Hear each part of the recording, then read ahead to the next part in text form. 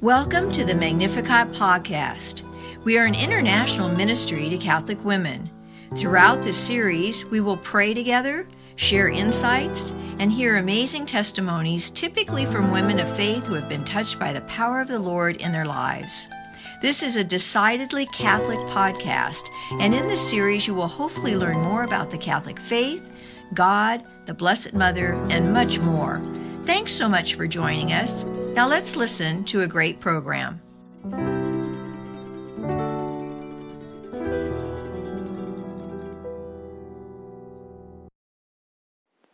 Dear brothers and sisters, I am Deacon David Hockwalt, and this is A Moment with Scripture, reflecting on the Gospel of John, chapter 5, verses 1 through 18.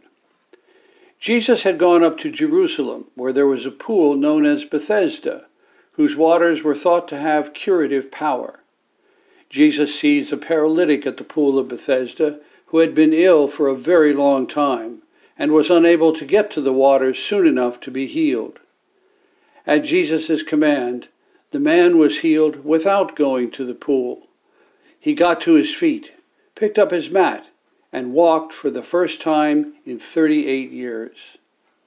The healing of the paralyzed man by Jesus shows that God is fulfilling his promises to bring salvation to his people through his Son.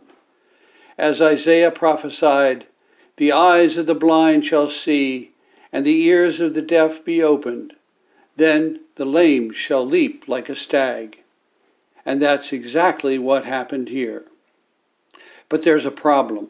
The Jews, probably the local Jewish authorities, were upset at the man for carrying his mat on a Sabbath day, which violated the law which said one could not carry a burden, any burden, out of one's house or through the city gate on the Sabbath.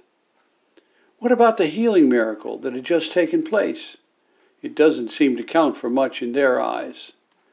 We may scoff at this, but there are people today who ignore the bigger picture in favor of focusing on relatively trivial matters. I don't know about you, but from time to time I need to ask myself if I'm focusing on something substantial or on something trivial. So Jesus later catches up with the man, and he points Jesus out to the Jewish authorities. So they go after the culprit who caused this whole affair. It's ironic that the Jewish authorities should be trying to bring Jesus to judgment, the very person who came into the world to bring divine judgment to the people. Seems like the sandal is on the wrong foot. But Jesus ratchets things up by claiming, "My Father is at work until now, so I am at work." Not only is he in trouble for violating the Sabbath law, but now adds blasphemy to the list.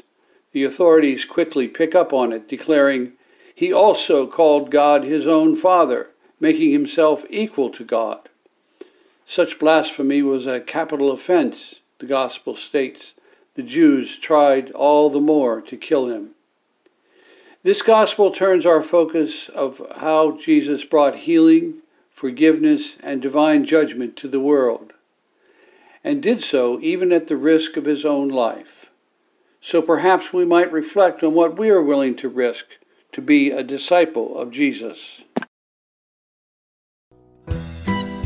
Thanks so much for listening to this Magnificat podcast. Have you been touched by our time together?